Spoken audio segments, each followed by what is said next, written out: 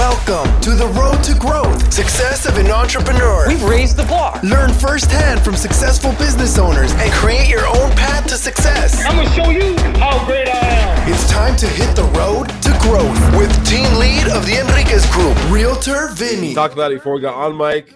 A lot of changes. I can only imagine the differences from when you first started getting going in it to how it is now. Yeah, it's been pretty big. We're beyond ads on the back of horse and carriages, but yeah, during that period of time, it was a big, interesting experience to be managing clients and seeing the digital age happen. And our clients weren't necessarily ready, so you're starting to realize that a lot of these young people do things and know more than you did, even though they're a lot younger. There's gonna be a lot of stuff to dive deeper into the changes. I'm just very intrigued by that window of time. One thing, and we'll get into your story, how much has the verbiage on the marketing changed from when you first started, right? Because our attention spans have got shorter and shorter. Has that changed in your marketing pieces? Sure. There's a couple of things. One, I just saw something recently. You know, when I was at Coke, there was a thing called, when you were planning media, they called it effective reach. That means you had to hit somebody 3 times in order for them to get the message. That is now, the effective reach is 6 times because there's just so many things going on. You need to pound it more. But there's an awful lot of changes. And what you find is, and as we all know, every day, at least once a week, there's a new app, a new marketing program. There's a new thing coming out. It's very hard to keep up with. But the consumer themselves are getting deluged. When you say 3 compared to 6, and what kind of time frame is that? Usually within a 30-day period. That's the way I remember it. Wow. Okay, that's a lot. Well, let's rewind. Let's talk about a young Jim. Who was a young Jim? Well, you know, I'm really into music, but I went to Fairfield University and I got in as I'm good at numbers and I enjoyed numbers. So I got in as a math major, but I was much more interested at 18 years old in girls, guitars, and good times. So by the end of first semester, calculus, I was in pretty big trouble. So I called up my dad the first day of second semester and said, I can't do this. And he suggested marketing. So I've been doing it since I've been 18 and a quarter. And the beauty of it is, I love marketing, is because it is really a disciplined approach to problem solving. And you can also, by problem solving, you can also be very creative. So I kind of have a little bit of both. I've always felt of the right brain, left brain. And so I started in research, which was great because I was numbers oriented and I like to be able to prove things. And then I wanted to get onto the marketing side. And what's interesting is people think of marketing, they think of it being advertising. And, you know, you hire an ad agency, particularly in the old days, you hired them because they were creative. And even today, most agencies will say what we want to do, and particularly the creative team, is we just want to do great work. And as a researcher, numbers guy, and a marketing guy, my point of view, and I think the reason I was successful, and in particular our agency, because we were 3 former clients, was successful, is we want to do great work that works great. And so it's very results driven. And but as part of that whole thing, you get trained very well early on. I was very fortunate to have great bosses, and I worked in with a lot of consumer packaged goods people and the Procter and Gamble types, and Procter and Gamble kind of invented brand management and really analyzing a business and figuring out how to market properly to the right target and positioning things. So I was fortunate to have some great bosses and great experiences that taught me 2 things. One is how to think and structure my thinking. And to do that, you need to be able to communicate well. And so I, for a long time, have used the phrase to write is to think. And I think it's a big factor. And what I will talk about, unless you have any other questions, is I think that's a big, the thing that's broken now is there's not a lot of that going on with young people coming out of college. All right. Well, there's a lot of nuggets and a lot of things to take away from that. Let me rewind back to one of the beginning statements. What was your father's background? Very interesting. Yes, it's I usually talk about him a little bit. He just passed away last year, 12 days shy of 94. So he had a great life. He was he ended up, and I didn't know this until I was about 10 or 12, and I looked up on the wall and I saw my dad talking at a podium, and I said to my mother, or I found the picture. I said, what is this? She goes, oh, that's when he was valedictorian of St. John's. And I was like, oh.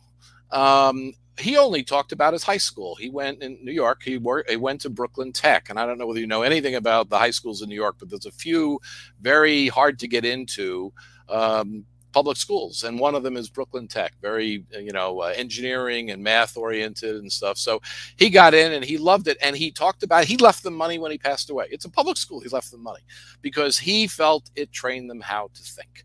And so that was his foundation. And he ended up, after coming back from the occupation of Japan, he went and he worked for Lever Brothers for 43 years. So he was in packages. He worked in the logistics and the manufacturing side, but he had an MBA from NYU.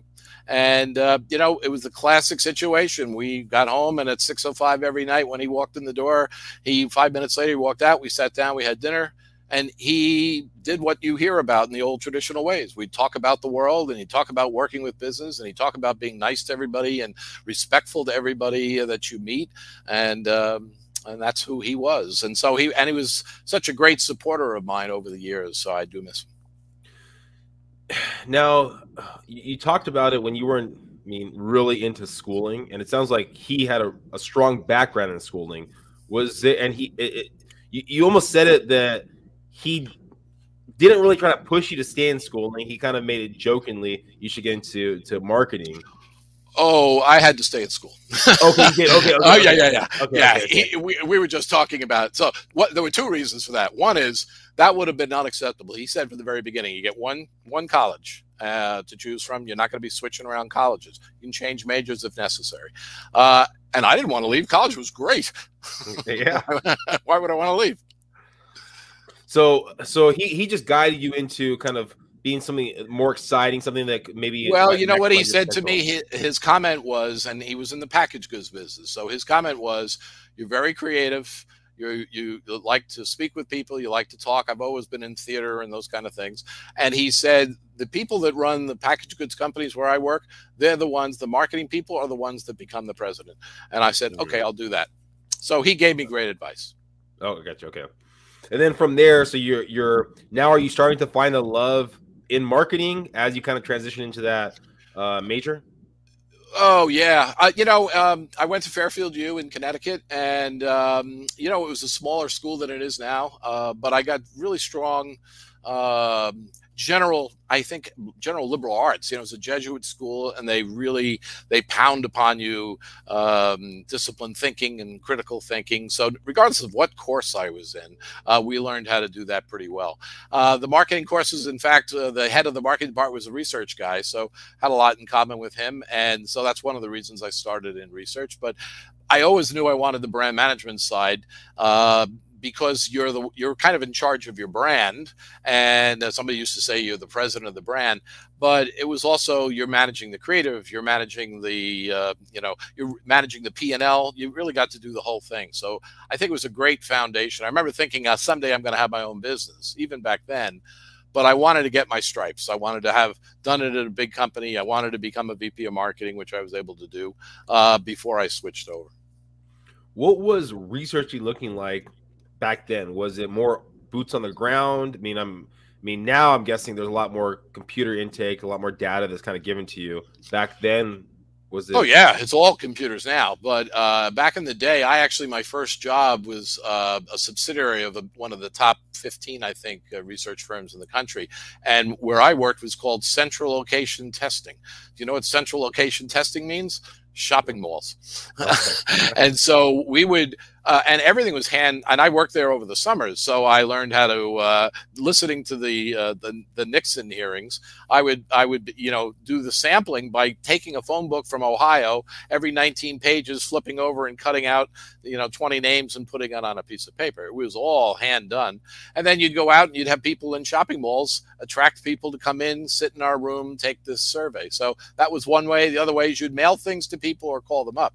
Now it's so much better now. It's so much easier. And I was always the research guy at the agency, and I still rely on research a lot. In fact, I ended up probably I've been in hundreds of focus groups, but I probably moderated about 50 to 60. Well, being that I know we'll venture back off to your story. Do you find there's a better way of being in charge of a focus group and kind of moderate, being the person that kind of guides everything? Yeah, I think, and I'm going to say this, this sounds obnoxious. I think most people do it wrong. And because one of the problems with focus groups is two factors. One is you're concerned that if somebody's talking in the focus group and they're confident and able to talk out loud, they dominate the conversation, and all the other men and women in the room, maybe one or two will talk, but the other eight stay silent. And so, and the second problem is the people behind the two-way mirror, the one-way mirror, you know that they all have different agendas on the client side, and they all want to hear the things they want to hear. So it becomes, it's kind of a free-for-all, and that's why they call it qualitative. So what I do when I do focus groups is I try to combat both of those things. One is I have focus groups. We used to have them in the agency, and now I do them sometimes in my clients' offices, where we bring the people in the room and I'm in there with them. And when I'm about to show them something, I say, you're not allowed to talk, and I hand out forms. And the form has several things. Give me your, beside your name, this is, mark which piece of creative, let's say, you're getting. And I want you to write down the rating of it, scale 1 to 5. I want you to rank it, and then I want you to give me your general comment. So I make everybody stay silent. They write it down. Then I want them to keep it. And then when I call on them, they read from the sheets. So everybody has to go through it. And I call on everybody in the room. Then they hand them in. And I do that. If I do that twice a night, let's say 10 people a focus group, because I would stuff them in because we have big conference rooms, and we'd have 20. If we did it 3 times in a row, we had 60 people. Now you're starting to taking qualitative and almost making it quantitative. So I think I have a great solution. And it also helps tell the client, I know you don't like this. I had a client one time come in when I was on Greenpoint Bank, and they had a little dog as that used to be in the business, and we put it back in the ads. And he said to me, he just came in, he replaced the new guy, and he says, "What's with the dog?" And so he wanted to do research, and when it was done, he goes, all right, we'll keep Skippy. How often? I mean, if people are reading what they have on their questionnaire, and they hear someone in front of them say something contradicting, do they ever sway away from what they have written or change what they have written, or doesn't Not really. I think it gives all of them the ability. And you know what? By the time you get around the room, what they find is they're not the only ones who feel that way. But by me being the moderator and saying, I just want you to read what you wrote. Nobody's right. Nobody's wrong. I want to hear what the majority thinks. And so by the time you finish, you get quantitative results, and it's been extremely successful. Now, let's go back to your story. So you're doing research, you're moving from company to company. How long down that path of being in the business before you started looking at it, I want to start my own thing? Let me see. I graduated in 76, and we started MME in January of 1990. So about 14 years. And so I started out in a small supplier where I'd worked in the summers. I went to Laurel Tobacco, which I still wince at because I never smoked, and I look back on it now with dismay. But then I wanted to get out of cigarettes, and I went down to Atlanta and worked at Coca-Cola. I started out on Mellow Yellow, then Sprite, and then I was on the brand Coke. What I learned is that everybody in the building was the brand manager on Coke. So it was a great experience in an enormous bureaucracy where I didn't really have any power, but I was able to come to some incredible meetings with very, very smart people and able to speak my mind. So that was cool. And then I came back to the wine and spirit business, became a VP of marketing at an importer. And after 3 years, I said, I got to get out of here. So I went over to a Saatchi division. That was actually our promotion agency. And I said to the owner, I'd like to eventually start my own business, but I'd love to get here. And they needed somebody on the Miller business. I was there about 4 to 6 months, and there was an opening. And so I took over being president of that division, and then was given another division to run, which in the old days, they called it Intermark. They were the battery operated computers on displays. So I worked on that.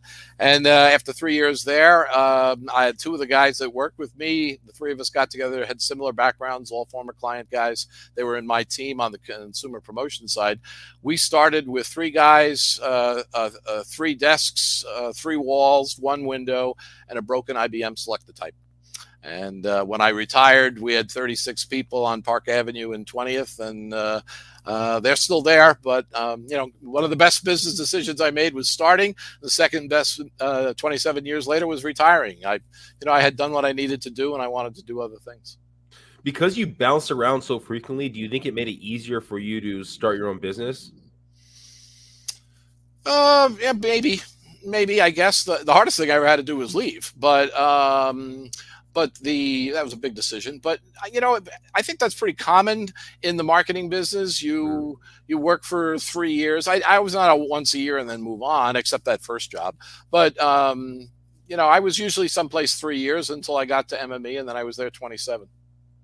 Do you think, I mean, because you said it happens so frequently that you're jumping around, do you think if you were, I mean, I guess maybe for people at your company, right? The company that you were previously at that you owned, is there something that you would do to make people not stay there for just 3 years, but try to stay there for 4 years, 5 years, or is it just customary? Well, we actually had, I would just say we were unique in several facts. One is that we were 3 clients, former client-side guys. Very few agencies were that. The second thing is the creative director that's still there, and he's, I'd say, late 40s. Mid to late 40s. He got out of college and he's still there. And he, so we had incredibly long tenured clients. They still have some clients. When I was there, we had clients that were over 20 years. So now they're over 30 years old. So they probably have some of those too. So we had great tenure for clients, and that there were a core group of people that stayed with us a very long time. But as time went on, the junior people used to think they'd stay 12 months to 24 months. By the time I was leaving, some of them were leaving in 8, 9 months, just, and we weren't the top payers. We were a small agency. So they were getting on. But now people move around every 9 months. It's not good for them. It's not good for the companies, but it's not good for them either. So how do you change as a owner of a company? I mean, if someone's listening and they're starting a business in a field where there's heavy turnover, how do you do that? Because training these people, getting them on board takes time, takes money. So what's that process like? Well, I haven't had to do that much. I think what we find is I always felt, and when I retired, the day I left, I gave a little talk, and I said to them, one of the things that I think is MME's greatest legacy is the amount of people that have come through here that grew early on and then moved on. So I think you need to give them opportunities. But like any company, we were still small. We kept our clients so long because we serviced the hell out of them. And therefore, the senior people that were up there, they were kind of a roadblock. So we kind of took into account that they had to move. If you're going to be small, it's going to be hard to keep promoting them. So what you want to do is train them well enough to and give them enough money that they stay long enough. And you need to be constant. That's why I'm so sensitive to young people getting out of school, because every year, several times a year, we were hiring half a dozen, and we were only 36 people, because you had to keep filling the bottom of the bucket, because it was just reality. And I don't blame these people for moving on. I just think they should have stayed 12 to 24 months. It would have been easier. Because every time that happens, everybody knows it's particularly if we're busy and we have a key person on, and they're good and they're working on an account. But there were times we would give them more money, but at a certain point, once they decide to go, it's probably best for them. And I wouldn't like to be held up. So are you constantly interviewing then for new Not people? Anymore. Okay. I left 5 years ago. No, but I mean for when you were at the company, is that? Oh yeah, we were interviewing all the time, and we split the business in terms of running that. We each had our own accounts, but we split the business 3 ways. We had one guy took IT, one guy took finance, and I drew the short straw. I got HR. So I was always interviewing people and laying out all those things. And it was a bummer. Now, if it was on somebody else's account and it was the creative director usually would handle the creative people, but all 3 of us always interviewed everybody. And for the most part, I'd say we did a very good job at it. Every now and then one of us would disagree with the other. And for the most part, most people turned out pretty well. Every now and then you'd find somebody that you're going, that was a bad hire. And then what was the trigger, or when was the thought process of actually leaving the company? Well, that was hard. I was getting to the point where we each had different styles and different types of accounts. I found myself always being hired by the small to medium-sized business that wanted me to be sort of their outsourced CMO. So that was a much more task-oriented thing, as opposed to having stuff and making money on commissions on media and all those things. That was part one. Part two is I had a, let's say I had a toxic client and I was just getting tired of the whole thing, and decided that I had all these other things I wanted to do. I wanted to start another business. I wanted to play more music. I drove in and out of the city every day. And so I was at my desk at 7:30 most days, and I wasn't leaving until 7:15, 7:30 at night. So, and then you'd be on calls on the way home. So it was time for me to move on. And it was a 2-year decision, but once I made it, I was very comfortable with it.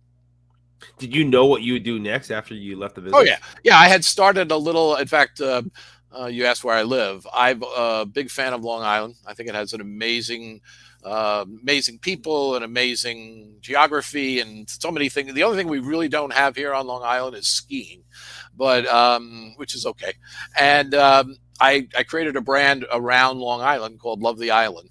And I always looked at the island and said it's a fish. So I still have the logo. I now use it on my my band. So and I haven't killed the other brand. It's just I don't work on it anymore.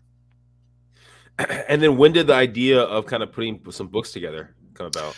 Well, it actually started in the early 2000s. Two things happened. One is I read Who Moved My Cheese. I assume you've heard of that book. It was, great. And it was being a fable that was a very simple story that communicated a very core fact. Things change. You need to learn how to adapt. And so I love that. And so that I said to myself, if I ever wrote a book, I'd write something like that, because business books can be a little dull. And then I started noticing in the early 2000s that the younger grads we were hiring, once we hired them, and we always vetted them well. They had internships, which wasn't always the case in the early days. They had good GPAs. They were at least marketing or communication majors. But I found that they were struggling writing some basic things. And I always ended up saying, okay, look, here's a typical marketing briefing document. We, in the P&G days, you had to get something like this down to 1 page. Not that I worked there, but I would hear about it all the time. And so I was trained to do that kind of thing by my boss, who I'll talk about in a moment. And so I kept saying, let's create this, let's use this 10-step thing. And I would work with them on it because it's great for writing and structuring your thinking and figuring out what to do.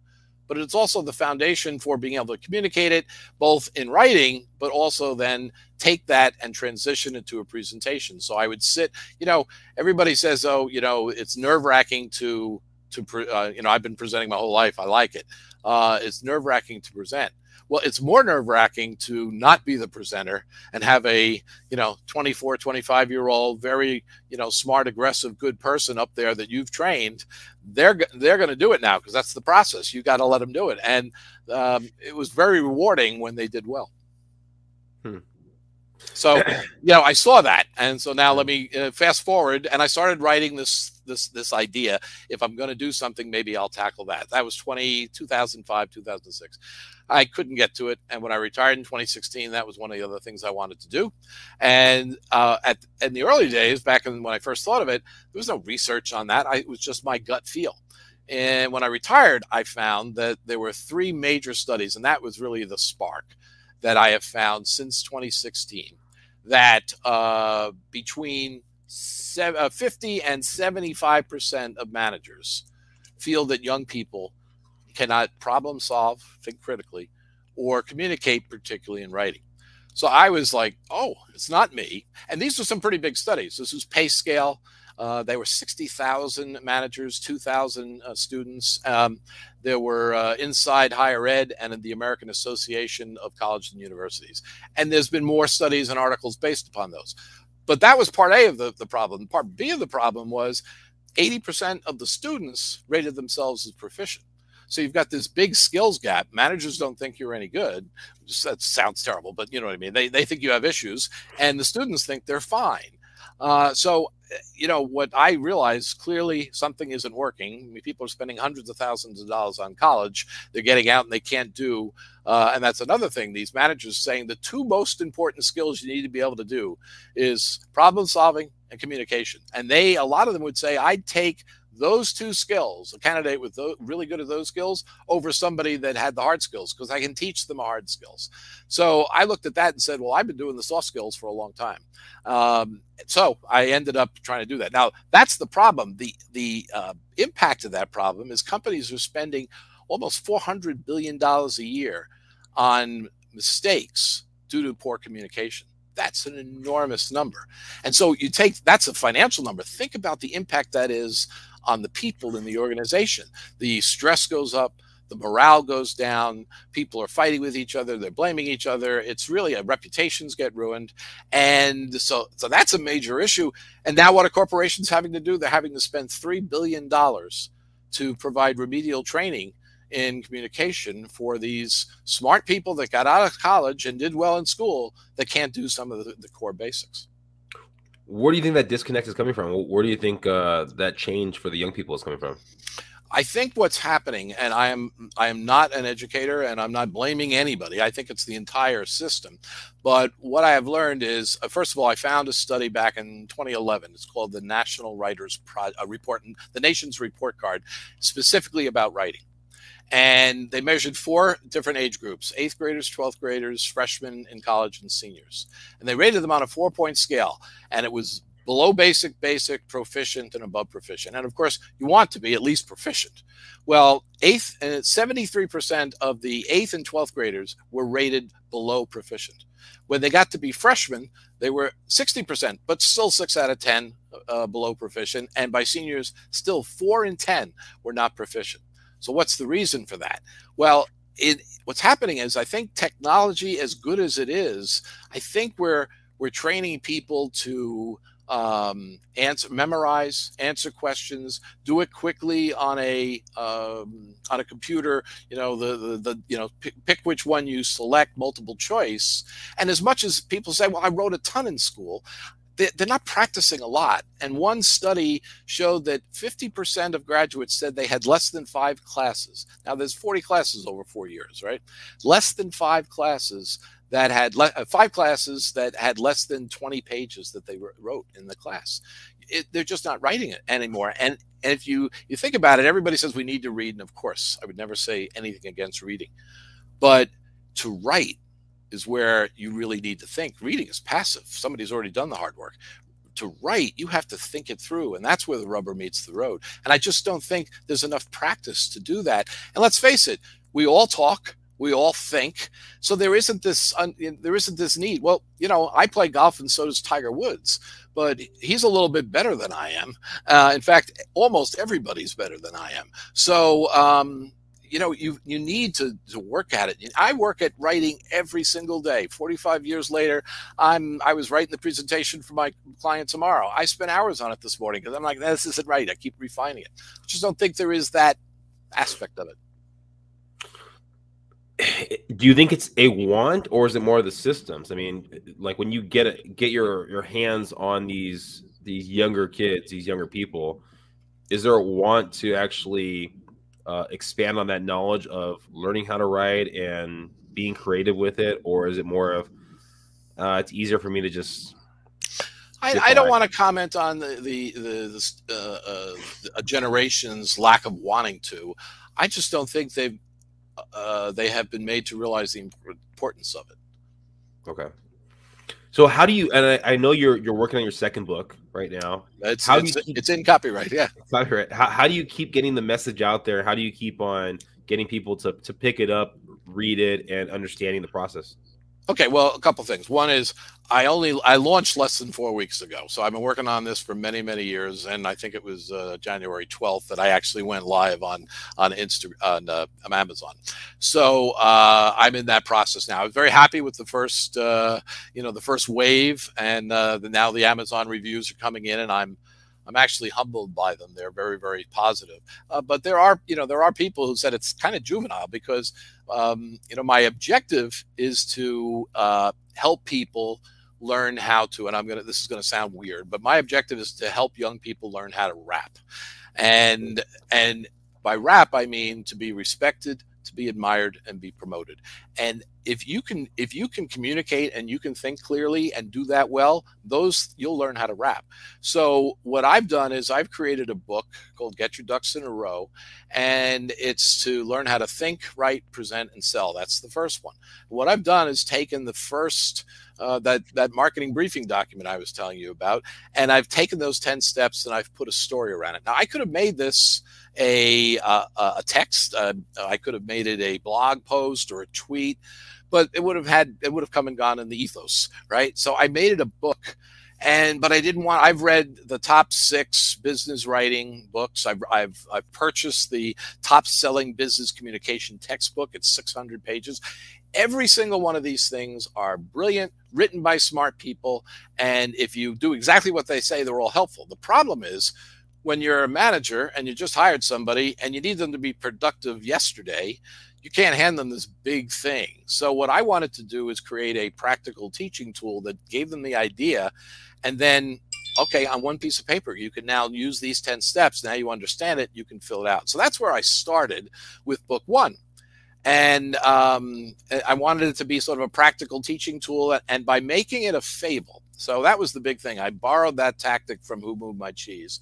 And so it is a book that is about ducks in business and how they go through the process. And it's a young duck who gets in the marketing department, and he meets his boss. Now, I mentioned before I wanted to say something about my boss. One of the best, my mentor, still a very good friend.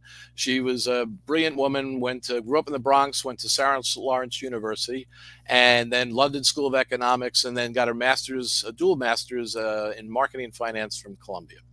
And I had the good fortune to become her assistant brand person at a great time in my life and hers. And her name is Connie Humphrey. In the book, she's Connie Duckfrey. And so I met her. I'm Yum Dappy, and I meet her, and she trains me on this process after I went through all the machinations of getting it wrong. And so I teach that story so that somebody can read it. It's 110 pages, lots of visuals, and in an hour, you have a quick little foundation of what you need to do and write out the 10 steps. So that was part A. Part B was, then I finished and I went, I wanted to say this and this and this and this, and I wanted to teach them this. So I started putting an appendix in, and sooner or later, the appendix became bigger than book 1. And so I created a second book, and I needed something. I was trying to communicate everything I've learned in 45 years, in particular, the business cycle and as a person who goes in and deals with the CEO, what's that cycle that you go through in business? So I said, you know what? I need a brand theme behind this, still under the umbrella of Get Your Ducks in a Row. So I created the ADAPTER method. And ADAPTER is an acronym that stands for analyze, deduce, author, perform, tackle, evaluate, and refine. And that's the cycle of business. So in each one of those chapters, this time Connie goes to Columbia Duck University and tells one of the big auditoriums, and she gives them a presentation of how they should learn the ADAPTER method. And I think between these 2 books, young people will learn how to rap. First of all, they'll learn how to structure their thinking. And by doing that, if they write more, they're going to learn how to communicate better. And if they do that, then they're going to be able to think on their feet. And then they're going to be able to become respected and admired and promoted. Where do you take it next, Jim? I mean, let's say in the next 5 years, what do you plan to do? Is it another book? Is it speaking engagements? I mean, what do you plan to? Well, step 1 is I need to get book 2 out, and my target audience isn't my direct target audience is not necessarily the young people that need it, because I don't think they're going to be looking on Amazon for a business writing book and buying it. My target audience, number 1, are these managers. So it's a B2B sale. So what happened when I launched the book, I've been around a long time, have a lot of friends and LinkedIn contacts, and have had a lot of clients and associates. And I've had several sales guys contact me and say, can this help me with my team? And so what I'm in the process of doing now is, for bulk sales, which is the goal, is creating sort of a training packet around the 2 books with materials, maybe a video from me. How do you present it to your team? So I think hopefully by the time, hopefully the book will be available in April. And by the time that happens, that's part A, which is a full court press to the B2B market to try and get people to, embrace this book and bring it in and use it as a training tool in their organizations. And I don't know that I'll get the big ones, but I think there's a lot of smaller companies that maybe don't have a HR training department that I think this can be helpful with. Down the road, I mean, I don't mind speaking. I'd be delighted to do that, but I'm also not looking to spend 40 weeks a year on the road. So right now it's kind of just more a hyper focus on the book, see how that adapts, see who your user is, and then kind of from there kind of assess what's next. Yeah, and I think there's a big difference between this and my e-commerce business. The e-commerce business, I bought a lot of inventory. It's still in the garage. My wife would love you to take one. And it was pretty limited to Long Island. This is an issue that's around the world. And frankly, I'm surprised and delighted at some of the people. I had a guy that's a super bright guy, works in a pharmaceutical company in the pricing department, very analytical guy. And he responded, I loved it. And he said, I'm going to send it to my colleagues. And I'm like, well, that's great. That's very nice. 2 days later, I get a LinkedIn invite from somebody in his team saying, hi, I'd like to say hello. Since he recommended it, I've bought the book. I'll let you know how I like it. So I think some of the categories of, the fields people are in, communication isn't what they do a lot. So this kind of book seems to be helping them too. So, when I first started it, I thought I was just teaching people how to write. And when I sent it out to about a dozen people who I said, give me a read and tell me whether you think I'm nuts. One very smart, good friend of mine, still a good friend, said, I think it's juvenile. But everybody else, I had people tell me, you're not just teaching them how to write, you're teaching them how to think and plan and structure your thinking. So, I'm sure you've heard of Seth Godin. I listen to him all the time, and I give him credit for giving me the courage to do this and recognizing you're not going to be right for everybody, but if I can find that minimum viable audience, I'm good. One of my last questions I kind of want to ask is, you said a good friend, right? Read the book and said it was a little juvenile. Yeah. How do you take that criticism? I know you said it's not for everyone, yet I mean you've talked about it multiple times that you put basically your 45 years of knowledge into this book, and to have a comment where it's juvenile for someone that you trust, that has to still play out your ego a little bit. Oh, look, I'm human. So did I like it? No. But I'd say, I think maybe it was 10 people I sent it to. I had one, let's say, on a scale of 1 to 5, 5 being greatest, I had one with a comment that it was Jewish. I had several that were positive, let's say 3s and 4s. And I had probably 4 that were over the moon about it. And so as a marketing guy, I said, I'm okay with that. Now, that doesn't mean that I don't have sleepless nights. I will tell you that when I first launched it and I didn't hear anything, that was concerning. And then people weren't getting back to me that I knew had purchased it. And I'm like, oh, they hated it. My wife's looking at me saying, that wasn't their first priority today, was to buy your book and sit down and read it. So she was, as always, is right after 43 years. So I'm encouraged every day.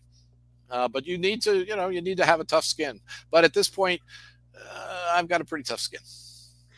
If people are listening right now and they want to learn how to rap, as you say, what's the best way of them finding the book and finding more information about yourself? Go to my website. It's jimrowemarketing.com. It's JIM, and not just the regular Rowe, ROWE, marketing.com. I split right before I launched, I split the website from purely my agency business to 50-50. And so right on the homepage, you'll find it. And this is where I have podcasts up there with, now they're starting to go live. I'll be putting yours up, and then this one up. And then the contact page, it sends you to the Amazon page if you want one, or I have a bulk discounting rates there as well. Well, thank you, Jim, for being there. All that information is in the show notes, so please go find Jim. I'm gonna leave you with this very last question, Jim.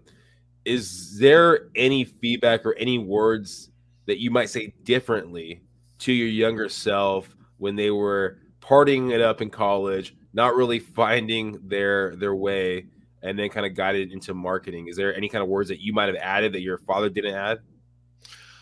Well, I don't think it would have changed me then. But if you screw up your freshman year, you're not going to have a good GPA.